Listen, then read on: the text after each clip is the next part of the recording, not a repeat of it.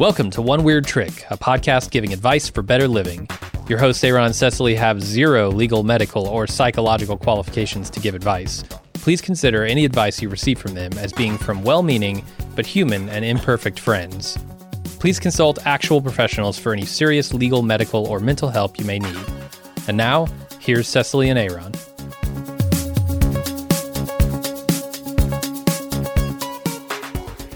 Hello, everybody. Welcome back to One Weird Trick, the show where we seek and share ways we can be healthier, happier, and more connected.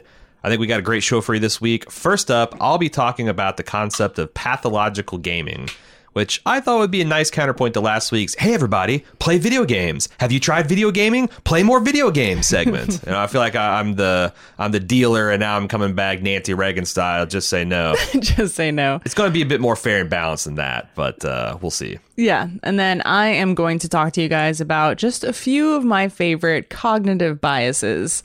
Cognitive biases are things that we all have and we don't know about. Chances are anytime you make a decision, you're being influenced by some sort of cognitive bias. So we'll talk about that a bit. You know, sing a song. These are just a few of my favorite biases. I don't know. Yeah. It went off the rails. Went off the rails fast. I'll workshop it a bit while you're talking. Okay. So I want to talk about pathological video game obsession. This is pathological gaming is defined as when you play video games so much that results in significant problems in your social relationships and your ability to function daily. It's kind of like an addiction? Yeah. In fact, this is most of these so-called social disorders, I'm of the opinion of, like things like internet addiction, gambling addiction, food addiction, are really just ways to describe a manifestation of underlying psychological unhealthiness. But then again, I'm not a psychologist. I'm not a mental health professional, just my opinion. But I do read some of these studies. It's something I am interested in because at many points in my life, I've been called a video game addict by a hectoring mother who wanted me to read the Bible more, or other types of relationships like that. And I just want to talk about it. So again, pathological video gaming doesn't mean that you play video games a lot. Because there's times in my life where I played 6 to 8 hours of video games a day, but I still had a very healthy social life. I held down a job. I hung out with friends on nights and weekends. But, if you're having trouble at work or you're neglecting your personal relationships, if gaming no longer becomes like a source of pride and pleasure and accomplishment, but just becomes something you do to stave off conscious living until you can finally pass out and do it all over again the next day, maybe it's become pathological. And also, I have had the experience of, dealing with children who's like, man, plays a lot of video games. Maybe the grades are slipping. What's the best way to address this kind of stuff? I feel like you are just taking the long way of telling me that I play too much Animal Crossing. Well, this has now become a public intervention on this podcast, and I need all the One Weird Trick family to tell Cecily how much we love and support her, but she really needs to put down the console, step away from Tom Nook and his fucking bullshit. The turnip game, man. The turnips. Yeah, she's just all night, red-eyed, bleary, hunting scorpions. It's insane. So I read a study late last year that talked about pathological video games, and I noticed that it came out of Korea. 2 to 3 sponsors or co-authors of the paper are from South Korea, and one of the guys had already written a pretty interesting study about violence in video games. So it kind of perked up my ears, and I read it, and I thought it's interesting because Korea, if you don't know, is one of the most video game obsessed countries on the planet. Like they have active professional video game leagues. They have the internet cafes where everybody plays real-time strategy games. And they're just, much, much heavier into video game use than your average, even Western country is. And of course, I'll be linking an article studying or discussing the study and the study itself in the show notes, like I always do. But the aim of the study is to determine whether this concept of pathological gaming is its own diagnosis on its own. Kind of like you can be a no-shit heroin addict, like physically, mentally, emotionally dependent, can be ruining your life. And you could be otherwise completely fine until you stepped on the H train and it's a runaway deal.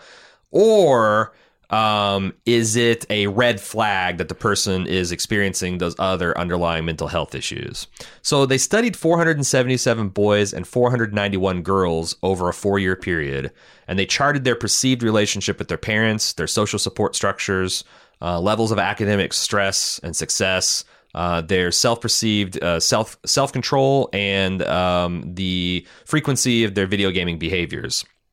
And the study had this primary finding that lack of self-control is the biggest predictor for obsessive gaming, which, you know, a lot of people are probably like, well, duh. But underlying that, the participants who felt like they had overprotective parents and less parental communication overall tended to feel higher levels of academic stress, which predicted lack of self-control. Now, in Korea, you know, there's an incredible social pressure to succeed academically. In fact, we just looked at the movie Parasite over on the Bald Move side of the fence.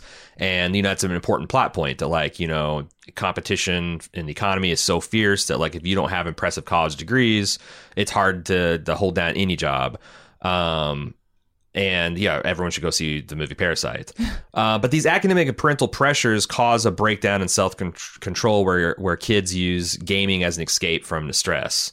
And there's also evidence that in other countries, such as the US and UK, where you also can get this pathological gaming, that sometimes it can result from underlying issues like ADHD, but frequent gaming doesn't have a link to causing the ADHD. Because a lot of parents are like, oh, if you let your kid play X amount of video games a day, then they're going to get ADHD.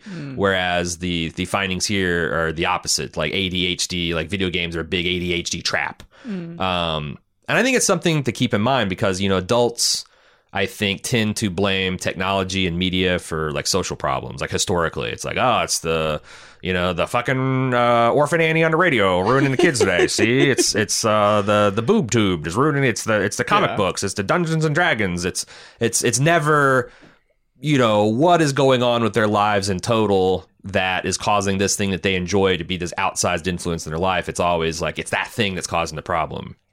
But as someone that is a child of maybe you could call overly controlling parents, who would like refuse to even discuss any kind of like, you know, if my mom decided one day I'd played too much video games, it's just yank the cord out of the wall. That's it, in the discussion, instead of like, hey, noticed you're playing a lot of video games, but you know, your chores are piling up, or you're having problems in school, which I never did. I was actually a pretty diligent kid, kept up on my chores, straight A student.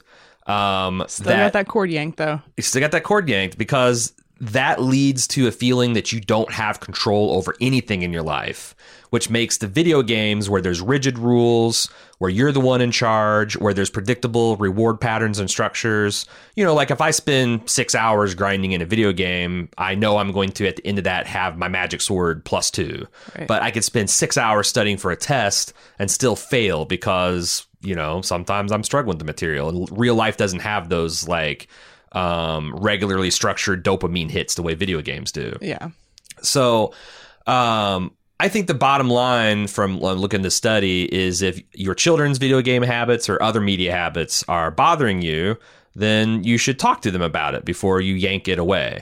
Maybe you can engage in that with them so it becomes like a family activity, because again, there's an inverse correlation between parental communication and closeness and lack of self-control. So maybe by joining them and trying to take an interest in their hobby and really understand it, you can help them out with that. And also, if it's causing them social or school problems, look into childhood depression and anxiety and how that manifests itself, because it doesn't manifest itself like it does in adults. You know, are they being bullied? Are they struggling to understand the material? One problem I had in the 5th grade is my eyesight went bad. Like but how do you know that as a 5th grader? Like suddenly the chalkboard looks really fuzzy, and my teacher had moved me to the back of the class I was kind of in the front of the class in last year. Suddenly I wasn't understanding as much, and like, what the fuck's going on? Are they manifesting some kind of anxiety or attention disorders? Because if they are, and you take away the one thing that they're successfully using to kind of regulate themselves and feel good about themselves, you might end up doing a lot more damage than you know, if obviously you didn't. Than you think you're saving them from. Yeah, exactly. Especially if that's not the thing causing the issue. Right. So, and it's, the other thing is like, I talk about this in terms of kids and children, but it's also something, if you look in your own life and you're like, oh man, I'm really worried about my gaming life balance. Same kind of deal. Dig into that, talk to your friends about it. You can see a counselor. We've talked about, like, if you got a general practitioner, you can talk to them about your stress and anxiety and see if they have any recommendations or medications that they can, help you out with. Because, I think gaming is obviously a fun hobby. I advocate for it. We have a lot of fun with it in our family. Hell, a lot of people are turning it into a career. I always think of, like, can you imagine how insane it would be, like, if Larry Bird's parents went out there and be like, damn it, Larry, you've been out there practicing layups in the driveway for 3 hours. Come on in here. Like, that's seen as something good and laudable and healthy. Whereas, like, getting very good at, Apex Legends or Fortnite is seen as obsessive and weird. And I think that our culture is kind of slow in the uptake about how that can be, the same way people can get obsessed with sports and movies and TV. That's fine. If that leads to your life becoming richer and more fuller, if it leads to your life being narrower and emptier, then it's a problem. And if that is getting in the way of your life, that there's help out there to be had. So just wanted to kind of put that balance in there from last week.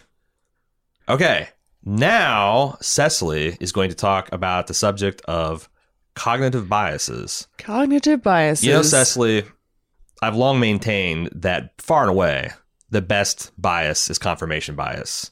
And I don't think anyone's ever going to talk me out of it. And I'd like to see you try. It's funny. Cognitive biases. Let me give you a quick definition real quick for anyone who's unaware of what I'm talking about. They are systematic patterns of deviation from the norm or rationality and judgment, otherwise called heuristics, which are mental shortcuts, essentially. Ways that your body can respond, or your mind rather, can respond to, the stimulus around you, help you make decisions, whether it needs to be quickly, effectively, whatever situation. And it's, I thought of a number of them while you were talking. There's so many. It's unbelievable.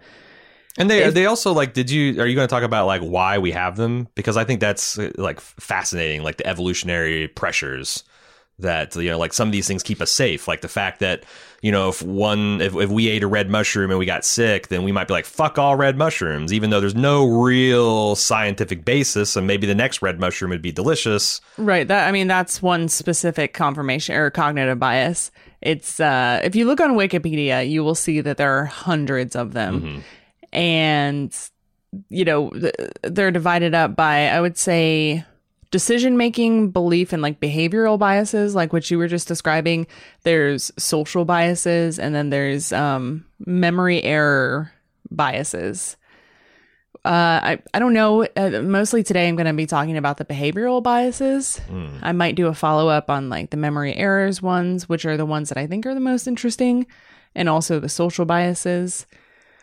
But yeah, I just want to point out that if you read this list, you'll find that every decision that we make is defined by some sort of bias, it's just really crazy to think about. But also, really, I feel like really opens up your mind to what we call this the Dunning-Kruger effect, where you become aware of your decision making and then you can sort of analyze it from that standpoint. The Dunning-Kruger effect is like, the smarter you are, the more you're likely to underestimate your own decision making, and the stupider you are, the more likely you're going to overvalue your own decision making. And to say things like stupider. Say things like stupider. You could be more stupid that way. So doing this research, I thought I'd be able to sum it up quickly, but that's not something you can do. Oh, I imagine you could do a 4-year degree on just like a few types. Yeah. There's a medium.com article that I'm going to link in the show notes where this author, Buster Benson, actually took the time to, like, really analyze all of this data and try to make sense of all of it. There's all kinds of duplicates on the Wikipedia page. If you are looking for just quick information, this is the list to go to, not the Wikipedia page. It just gets more confusing because you read through it and you're trying to understand and trying to metabolize all of that information, but it's just really difficult to do. So again, yeah, that's going to be in the show notes. So what he says is he sums up the 4 problems with biases that he can help us address. The first problem really is too much information.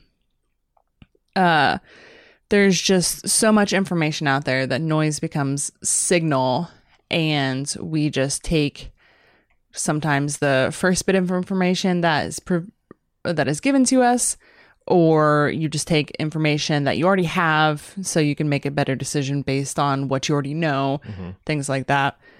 Problem 2 is not enough meaning, where the lack of meaning is confusing, so we fill in the gaps and signal becomes story.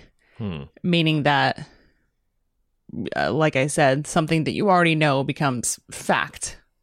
And it's interesting to consider this because, the more aware you are, the more likely you are to say that I'm not biased because I'm aware of it.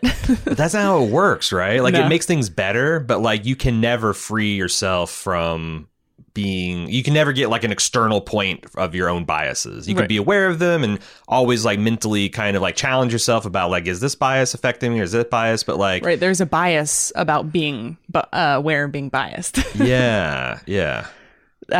Is there really? Yeah. The bias? Yeah. Is there a bias? Probably. Problem 3 is the need to act fast. So the signals become a story, and then the story becomes a decision. And then problem number 4 is, what should we remember? So like I just said, you try to read through this Wikipedia article, but I'm only going to remember the things that I need to or want to, or that will immediately help me process this situation. Like sometimes I become aware of a cognitive bias and I'm like, God, I just can't put my finger on the name. I go back to this Wikipedia page. Frequently I do. And, it's just so much information to process that maybe if you are able to sort through it and like pin it down and find the one that you were thinking of, you're not going to remember next time. Yeah. So the noise becomes signal becomes story, stories become decisions. And then problem 4, decisions inform our mental models of the world. So yeah, that's how cognitive biases work. I just wanted to run through a few of my favorite ones to give you an example of some cognitive biases. Confirmation bias, as you described earlier, the tendency to search for, interpret, focus on, and remember information in a way that confirms one's own preconceptions. For example, I believe that cats are stupid. So I'm going to Google stupid cats and I'm going to find the first link, the first article that confirms my belief. And I'm going to say, that's evidence that and you'll seek I am out correct. You'll seek out and find other people sharing that bias, like Yes. myself, and get into a domestic relationship with them. And then we're in our own little cats are stupid bubble. And who's ever going to tell us otherwise? Nobody. No one. Nobody, because we're correct. And it's an empiric fact, yeah. Another one, compassion fade. This is the predisposition to behave more compassionately towards a small number of identifiable victims than to a large number of anonymous ones. Like, for example, a small number of cat owners who are victims. And then there's all the dog owners out there that I can't relate with. Like, fuck those people. These cat owners, I understand them. I am in their position. Yeah. And I can identify with them. We're bleeding from scratches where their paws are on our keyboards. It's a real struggle. Yeah. The Dunning-Kruger effect, which I explained earlier. The illusory truth effect. A tendency to believe that a statement is true if it is easier to process or if it has been stated multiple times, regardless of its actual veracity. Stephen Colbert actually coined this term, truthiness. Yeah. That's a term that he came up with. Basically, you just repeat something enough or loudly enough, and it just becomes true. Early to bed, early to rise makes a man healthy, wealthy, and wise. Yeah. Or like cats are very stupid. Well, that's other because I read something interesting about like because we're surrounded in like propaganda. It seems like it's heating up nowadays, and like the propaganda is like primary purpose is not to convince. That's like a secondary purpose. Its primary purpose is to exhaust, which is why like you can get a lot of mileage and change a lot of mind just by repeating something wrong at 10 times the volume or 10 times the amount of like a correct fact, because, you know, you're just not going to spend the time every single time you hear something wrong and stopping and having a lengthy discussion to correct it. It's Right. just impossible. Right. So Exactly. you get a man. It's wild because it feels like the world's a lot truthier than it was when Colbert started his shtick. Yeah. No, I mean, it I didn't- could do a whole episode on satire, and maybe we will at some point. Malcolm Gladwell did. Why not? Yeah. Yeah. It doesn't always have the desired effect. Yeah. Yeah, exactly. So again, I just want to repeat, the cats are stupid. Concurred. The next one I have is normalcy bias, the refusal to plan for or react to a disaster which has never happened before. Yeah, I can say that like our neighbor had this happen where, you know, we all have basements, so we're all susceptible to flooding. But our neighbor got especially flooded one year. And it's something that, you know, you and I should go buy sandbags to block our driveway off in case something like that happens again. Yeah, we because know we it's s- possible. Yeah. We know it could be our house maybe next time. Uh-huh. But I'm not going to plan for that because it hasn't happened to us. Sure. This is whistle past that graveyard. The ostrich effect, which is kind of self-explanatory, where you ignore an obvious negative situation by sticking your head in the sand, as ostriches do. There's the overconfidence effect, excessive confidence in one's own answers to questions. For example, for certain types of questions, answers that people rate as 99% certain, say that I'm 99% certain that cats are stupid, turn out to be wrong 40% of the time. Holy shit. The third person effect, a hypothesized tendency to believe that mass communicated media messages have a greater effect on other people than themselves. You know, you see a political commercial and you're like, this is garbage, and you recognize it for what it is, but is it having a cognitive bias effect on you? Probably. This also ties into like, because I feel like increasingly it's such a waste of time to argue with people on Twitter, because like we treat that like we're arguing with some like literally a commercial on TV, whereas people increasingly, but people increasingly do that instead of like arguing with their real life friends and family. Like, oh man, I don't want to talk to Uncle Frank at Thanksgiving, but I will blast 100 Uncle Franks in my governor's daily coronavirus tweet thread on Twitter. Right, with It's like, egg but abbeys, yeah. what would do the actual most good? The last one I have here is the bias blind spot. The tendency to see oneself as less biased than other people, or to be able to identify more cognitive biases in others than in oneself. And I think we all might be guilty of this now. Yep. It's what Jesus himself said. You're better at picking out the straw from your brother's eye than the rafter sticking out of your own. Yeah. So yeah, that's all I've got on cognitive biases. I feel like I could do 3 or 4 more episodes on this, on the social and memory ones. Well, I think that the category of like biases, because we have to make quick decisions, that it's worth the time in moments of calm and reflection to think about your biases, because, you know, if for example, there's a particular unconscious racial bias in a particular country. Right, and you stereotyping is a bias. Yep, and you have, like, you know, officers that carry deadly weapons, and in a split-second decision, you have to ask them whether to pull the trigger or not. That time, you know, that suddenly he's like, boy, wish we'd done a lot more training and talking about, you know, biases and how we can eliminate them and how we can reduce them, because, you know, when you're making those split-second decisions, it's too late, because your biases are going to take over and you're going to have no conscious control over them. Same way when we're dealing, you know, in angry, hostile situations with our family members, always a good time to, like, if you ever can, calm down, try to get rational, think about why you're upset, think about, you know, is this the only way to see it, et cetera, et cetera. But yeah, I really, and again, you're never going to be like the Buddha, like levitating over the ground in a lotus position, free of all biases. Right. But you can certainly do a lot of work by challenging them and being aware of them as much as possible. Spend less time challenging Twitter people and challenge yourself. Yep. There's also a really interesting cognitive bias infographic poster that they're selling that I'm going to link in the show notes as well that I'm thinking about buying. Because I don't know, I just find this stuff fascinating. Yeah, I mean, that's also like, we talk about the Fred Rogers theology.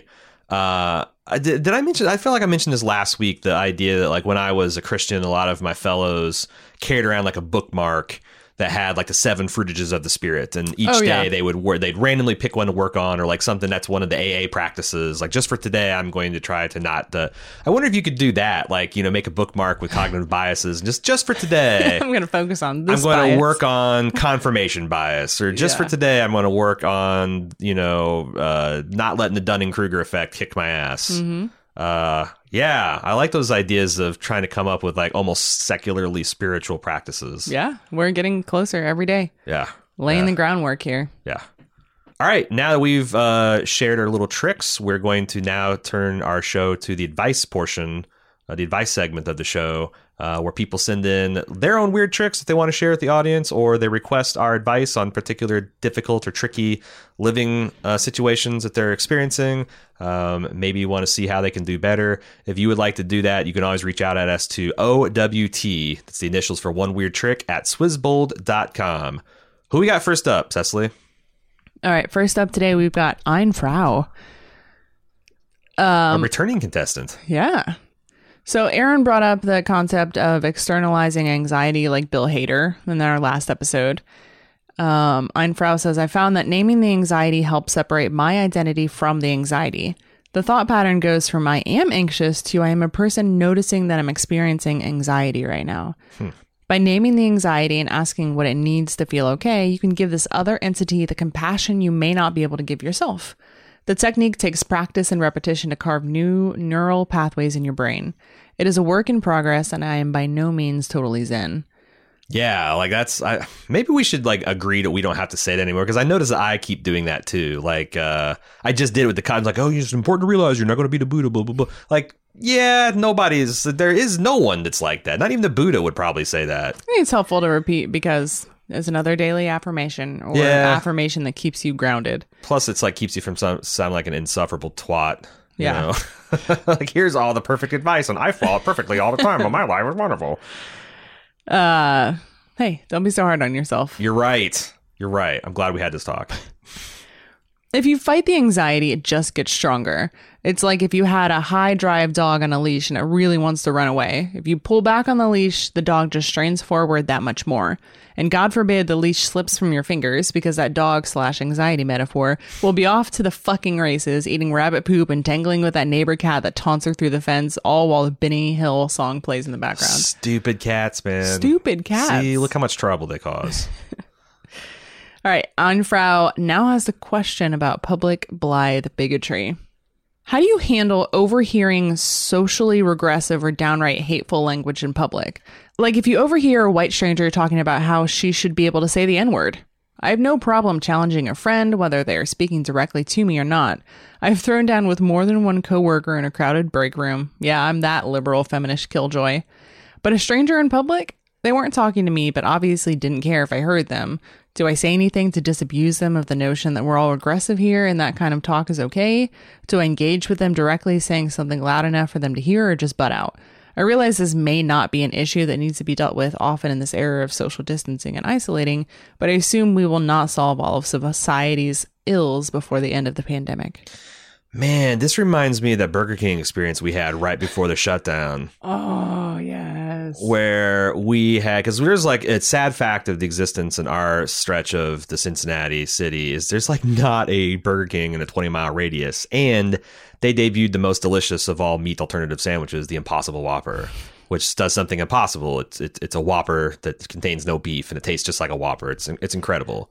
But it was pretty late at night in a very mostly white area. Yeah, very, kind of like right in the rural and suburban divide. This is not where, well, there's a lot of political signs that the slogans, stuff like God, guns, Trump, Right. that's the platform they run on. Right. So we're alone in this restaurant just eating. Yeah, it's like minding our right before business. closing time. And there's this guy who is loudly saying a bunch of shit, but kind of in like this cloak, like, I'm okay with, F slurs and T slurs. I just think, and like one of his coworker looks like they might be some kind of non-binary or trans Right. They person. had like blue hair and maybe earrings or something like that. You could definitely tell they were attempting to trigger. Yeah, and that person was kind of like, fake smile plastered on her face, haha, yeah, uh-huh, and kind of like rolling with it.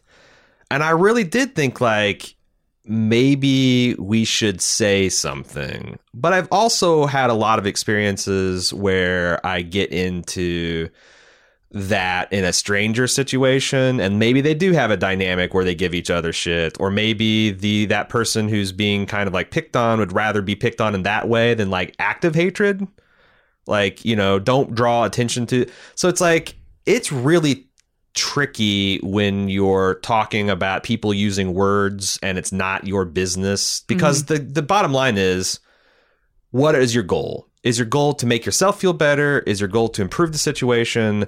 Is your goal to reduce harm? And it's easier like if you saw like someone like about to be physically assaulted, Yeah, definitely intervene at that point. Yeah, like or if there's like something like, if someone was screaming and yelling and another person's crying, jumping in and being like, Jesus Christ, slow down, or and I'm a big dude that's fairly intimidating, so like me just kind of loudly going like, what the fuck, is a lot of times enough to put a cold bucket of water on a situation. But Right, but you also have to ask yourself, what's that person's intent? Is that white woman thinking that she should be allowed to say it and attempting to trigger the people around her as well? Yeah. They're just real life internet trolls. yeah, Sometimes. I don't know. Yeah, I think I'm of the opinion that like we said earlier, definitely engage with Uncle Frank at Thanksgiving. yeah, Leave these people alone. Like, if you stop giving them the coverage, Right. then maybe they will realize that they're just the asshole. I mean, Yeah. hopefully that's the plan. Yeah, like I said- otherwise, you bring yourself to their level by engaging publicly, and because it can't go well, right? yeah. It's like when I go to Kings Island and I see a dude with like, liberal snowflake tier cornflake fake cereal shirt, and it's got a AR-15 on his sleeve and a bunch of patriotic bullshit. I'm like, they want me to say something, just like a kid that's going around like in a fucking sickle and hammer t-shirt, bright red. They want someone to like start shit with them. And I don't like to give into that, but like, if Uncle Frank shows up to the picnic wearing that shirt, you can be like, well, Uncle Frank, I'm a liberal. Do you think I'm a snowflake? But also, Right. I just watched The Plot Against America, and I do have mixed feelings about like when in society we should collectively like check that shit.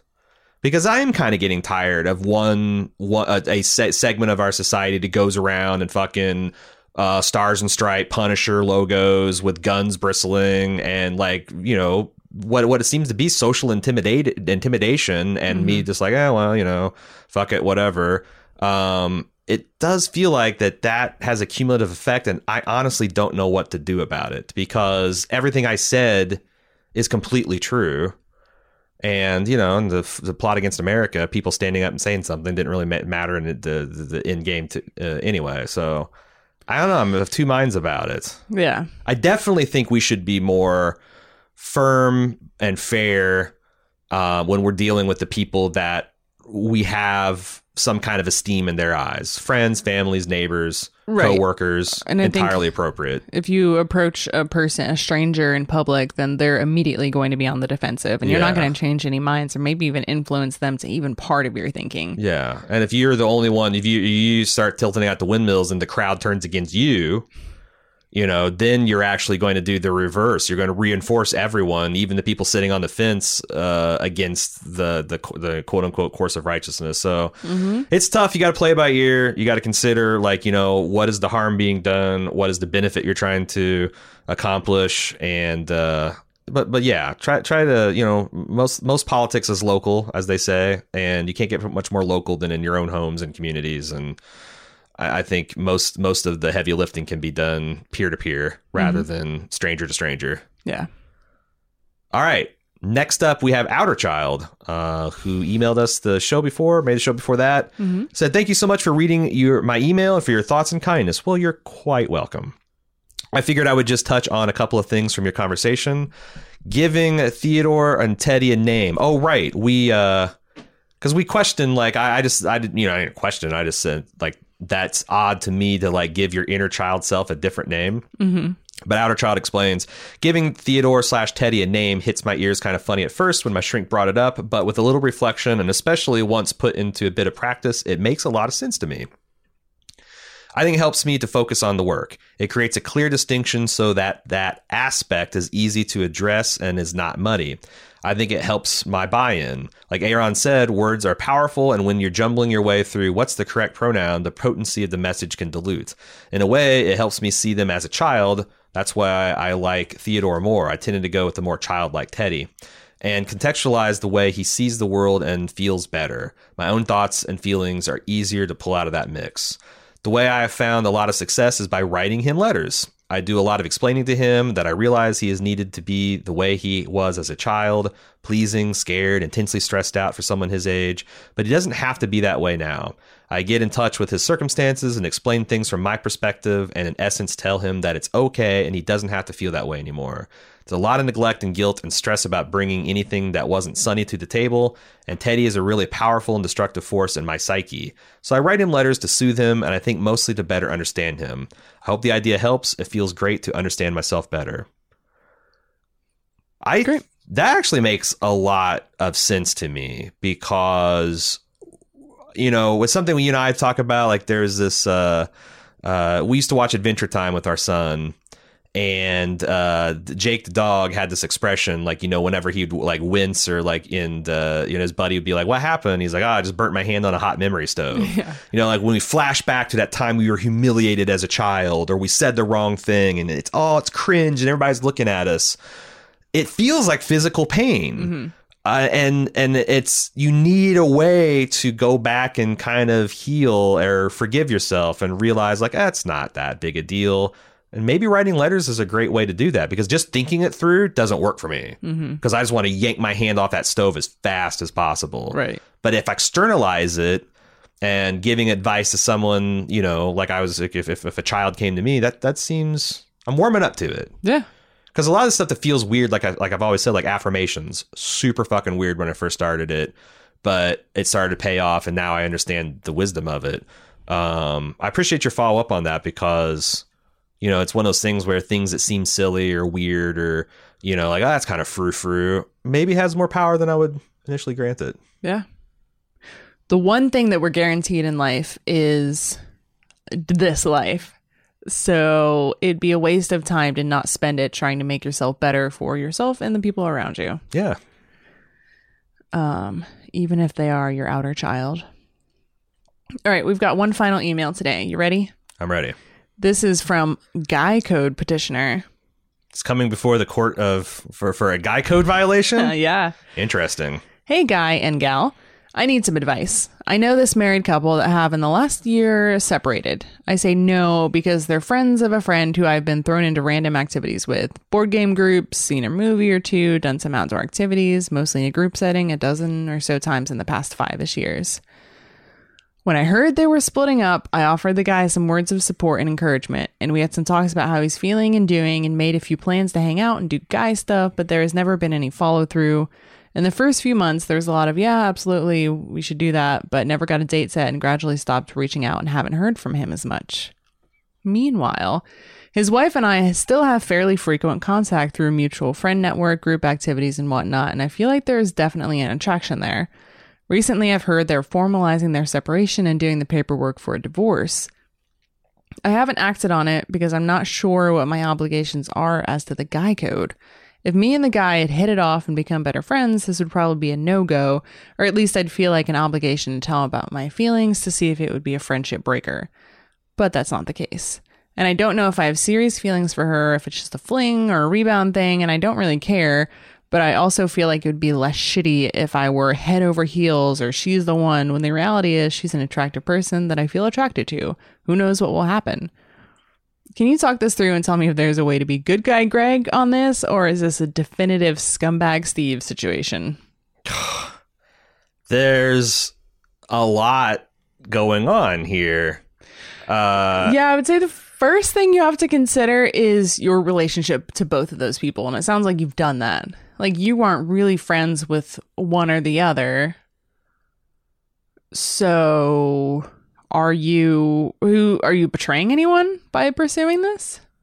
Yeah, because like full disclosure, I've had guy friends who have had exes that I've dated and vice versa, but it's always been like, oh, I saw her for a month or two, it didn't work out, and I still like, if this is a pre-existing long-term male friendship, I said, hey, would it be cool if I took so-and-so out, or would that be, and like, every single time it's come up, they've like, it's been like, oh yeah, no, she's a great girl, just, no hard feelings, hope it works out, et cetera, et cetera.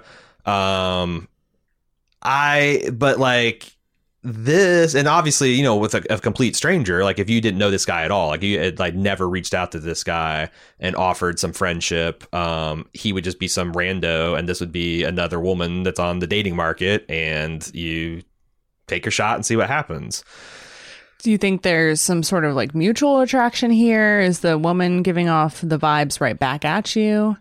Yeah. And it feels like a confident, but that's more, I'm getting a feeling that's more of a secondary concern, because it's more of like, like, have I led this guy on? Am I going to be seen as like a betrayer that like, oh, a year ago I reached out and said, hey, I heard you're going through some rough times, hey, that could be tough, but mind if I date your ex-wife? Yeah, but and then imagine like if you guys had gotten really close and you start hanging out and all that kind of stuff, and then while this is happening, you're also putting moves on his soon-to-be ex-wife, right? And then he finds out about it. That feels like a betrayal. Feels like a betrayal, but that's not what happened, right? But yeah. I mean, you got to go with what your gut says, and you have to ask yourself these important questions. Yeah, and you also got to be prepared for the fact, like, so what happens if you... so what happens if you just decide not to pursue it? You're just going to be good guy Greg for sure, play rather safe and sorry than to skirt into the scumbag Steve territory. And so that what'll happen is you won't make a move on the woman. She's not going to make a move on you. And this guy who you're not having much contact with is still going to be a guy you're not having much contact with. Or maybe a year from now, you guys, he's actually hurt and in a weird place and is pushing everyone away. And a year from now, he'll reach back out and be like, hey, man, sorry, I blew you off all those times. I really could use a friend. And so there's that. Right. There's that to consider. Like, are you going to tell him? Does he need to know? That kind of thing. That's because the other side is you do pursue it and then he finds out and he comes flying in and it maybe been 6 months since you've heard from him. And he's like, what the fuck's going on? And like, there's a mutual friend network there. Is there going to be any blowback? Yeah, also, from that to consider, because also consider that mutual friend group, because if you do this, let's say you pursue something with her and maybe it doesn't work out, is that going to blow up any chance of like hanging out with those people again in a group? Are you losing all of those friends that way? But if this guy comes in and comes flying in and is like, what the fuck? Like, are you... So that's, I think that's the crux of it. Because, obviously if you don't pursue it, then nothing's going to happen. But if you do pursue it, are you worried that he's going to come in and be like, this guy's a snake in the grass and blah, blah, blah. Do you care? Mm-hmm. Are you going to be like, well, that's a bunch of bullshit. You said, she's not the one. So you're not chasing love here. Seems like you're just chasing sex. Is it worth it? Yeah. The other thing, I guess, is like, if you wanted to be like, I guess, leaning heavily on the good guy Greg is like, I guess it wouldn't hurt to just have a conversation with the guy. But that's weird. Like, hey, it's been a while since we talked. You haven't been around lately. Me and so starting to, there's maybe a little bit of heat there. Kind of want to see if you explored it. Thumbs up. Right. Like, do you have that kind of relationship with them? I mean, if you did do that and he's like, you know what, fuck her and good luck to you and no bubbles, no troubles, then you're total good guy Greg and you can go on. Right. But I don't know. Like there's that, like in the middle there is the gray area where it's like that's the thing you do if you're like super white hot paladin, but you know, like how much do you value the friendship with the guy or the potential future friendship? How much do you value your reputation as like a gleaming white paladin of virtue within your friend circle? And what do you think? I guess the other thing is like this mutual friend circle. How important is that to you? Right. How important is your friendship with this woman? Is it just sex? Could you deal with it if it became love? And you I had definitely had think to that, invite this guy to your wedding. Yeah. Once you sort your feelings over the guy, then you should probably have a conversation with the woman, and before you get like too far deep into that, like have a pretty exhaustive conversation about this stuff. Like, what do you think about our friends? What do you think they're going to say about it? What do you think he's going to feel about? Like, is she going to want to tell him? Yeah. And like, if it's a fling, then whatever. But like, what if it turns into something? And what if you find out that her like parents really love this guy, and now you like, and they still have conversations with this guy, and you're scumbag Steve in their eyes. Like, that's the stuff that like would be next level figuring it out. But how would you feel if it was a reverse situation and he was going to fuck your ex-wife? How would that make you feel? Kind of explore those feelings within you. Okay, let's do that. Because so like, let's say you and I got divorced. You had a mutual friend of ours that's kind of, guys, we can think of several people that was like mutuals that like are kind of orbiters, but not a big deal. And they reached out and been like, oh, Cecily, I heard this. It's terrible. I always thought you guys were great, blah, blah, blah. And you just kind of blew them off. And then a year later, you found out they're dating. Would you be mad? Yeah. I don't think so. I mean, here's the thing. We're getting multiple layers deep here. I know. But here's the thing is I have to ask myself, like, why did you and I break it off? Is it because we mutually understood that there was a problem? Did we break it off because you cheated on me and now you're fucking my friends? That hurts. Did we break it off because we're cool and we're friends? Yeah, there's some other factors to consider there. You know, how clean was it? How ugly are they getting? Also, there's all kinds of marriages. Like, were they married for like 2.5 years? It's kind of tumultuous. So they get married in Vegas 6 months ago and decided it was a bad idea. There's like no ages here, but like, were they married 15 years? They got 3 kids. But yeah, also that's the other thing, like the cheating. Like, if you don't know the background there, that might be another aggravation. Yeah. So yeah, there's a lot to explore there. Anyway, good guy code petitioner. Yeah. So the court needs a lot more evidence before we can make a definitive ruling. But I hope we've given you like at least some things to think about, and like how like some kind of framework other than, I don't know, the Holy Bible in which to navigate these treacherous moral and ethical waters. Because I think that it speaks well of you that you are considering this stuff, rather than this kind of fucking blundering bull in a china shop with people's emotions. I think everybody should give a lot of serious thought before they do stuff like that. Before you stick your dick in something. Before you shit where you eat, or you eat where you shit, or you lay down and fleas. I don't know, all the different various verbal witticisms. So yeah, shoot your shot, King. That's the official ruling here. Yeah, definitely updates. Definitely love to see your updates. Like, I can't wait to get the epic email update a year from now, where it's either scorched earth or the road not taken, or Kumbaya. An invitation to the wedding. You have to invite us if it happens. All right, good luck. Hope to hear back from you. All right, that's all we've got this week. Aaron will be back next week for another 3 Right Turns episode. Yeah, so in the background, I have accumulated a bunch of different interviews I've had with people that have kind of like getting to be a backlog. And I'm doing a bunch more over the next week or two.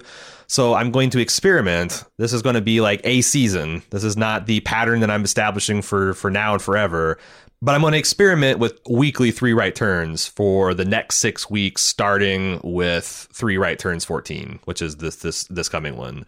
So if you've been enjoying the bi-weekly show, you're now going to get a weekly show for at least 6 weeks. Yay. And if those interviews and stuff, and I can keep stuff in the can and still work on the long format lines and stuff, then I'll keep doing it. If not, and things get really hot and heavy on the Bald Move side or whatever, I might go back down to every other week. But I'm gonna try the weekly schedule for the next 6. All right, and Aaron and I will be back together the week after next for another One Weird Trick. Mm-hmm. If you have any feedback for us or any requests for your own weird tricks to improve your life, love, and happiness, you can email us at owt@swizzbold.com.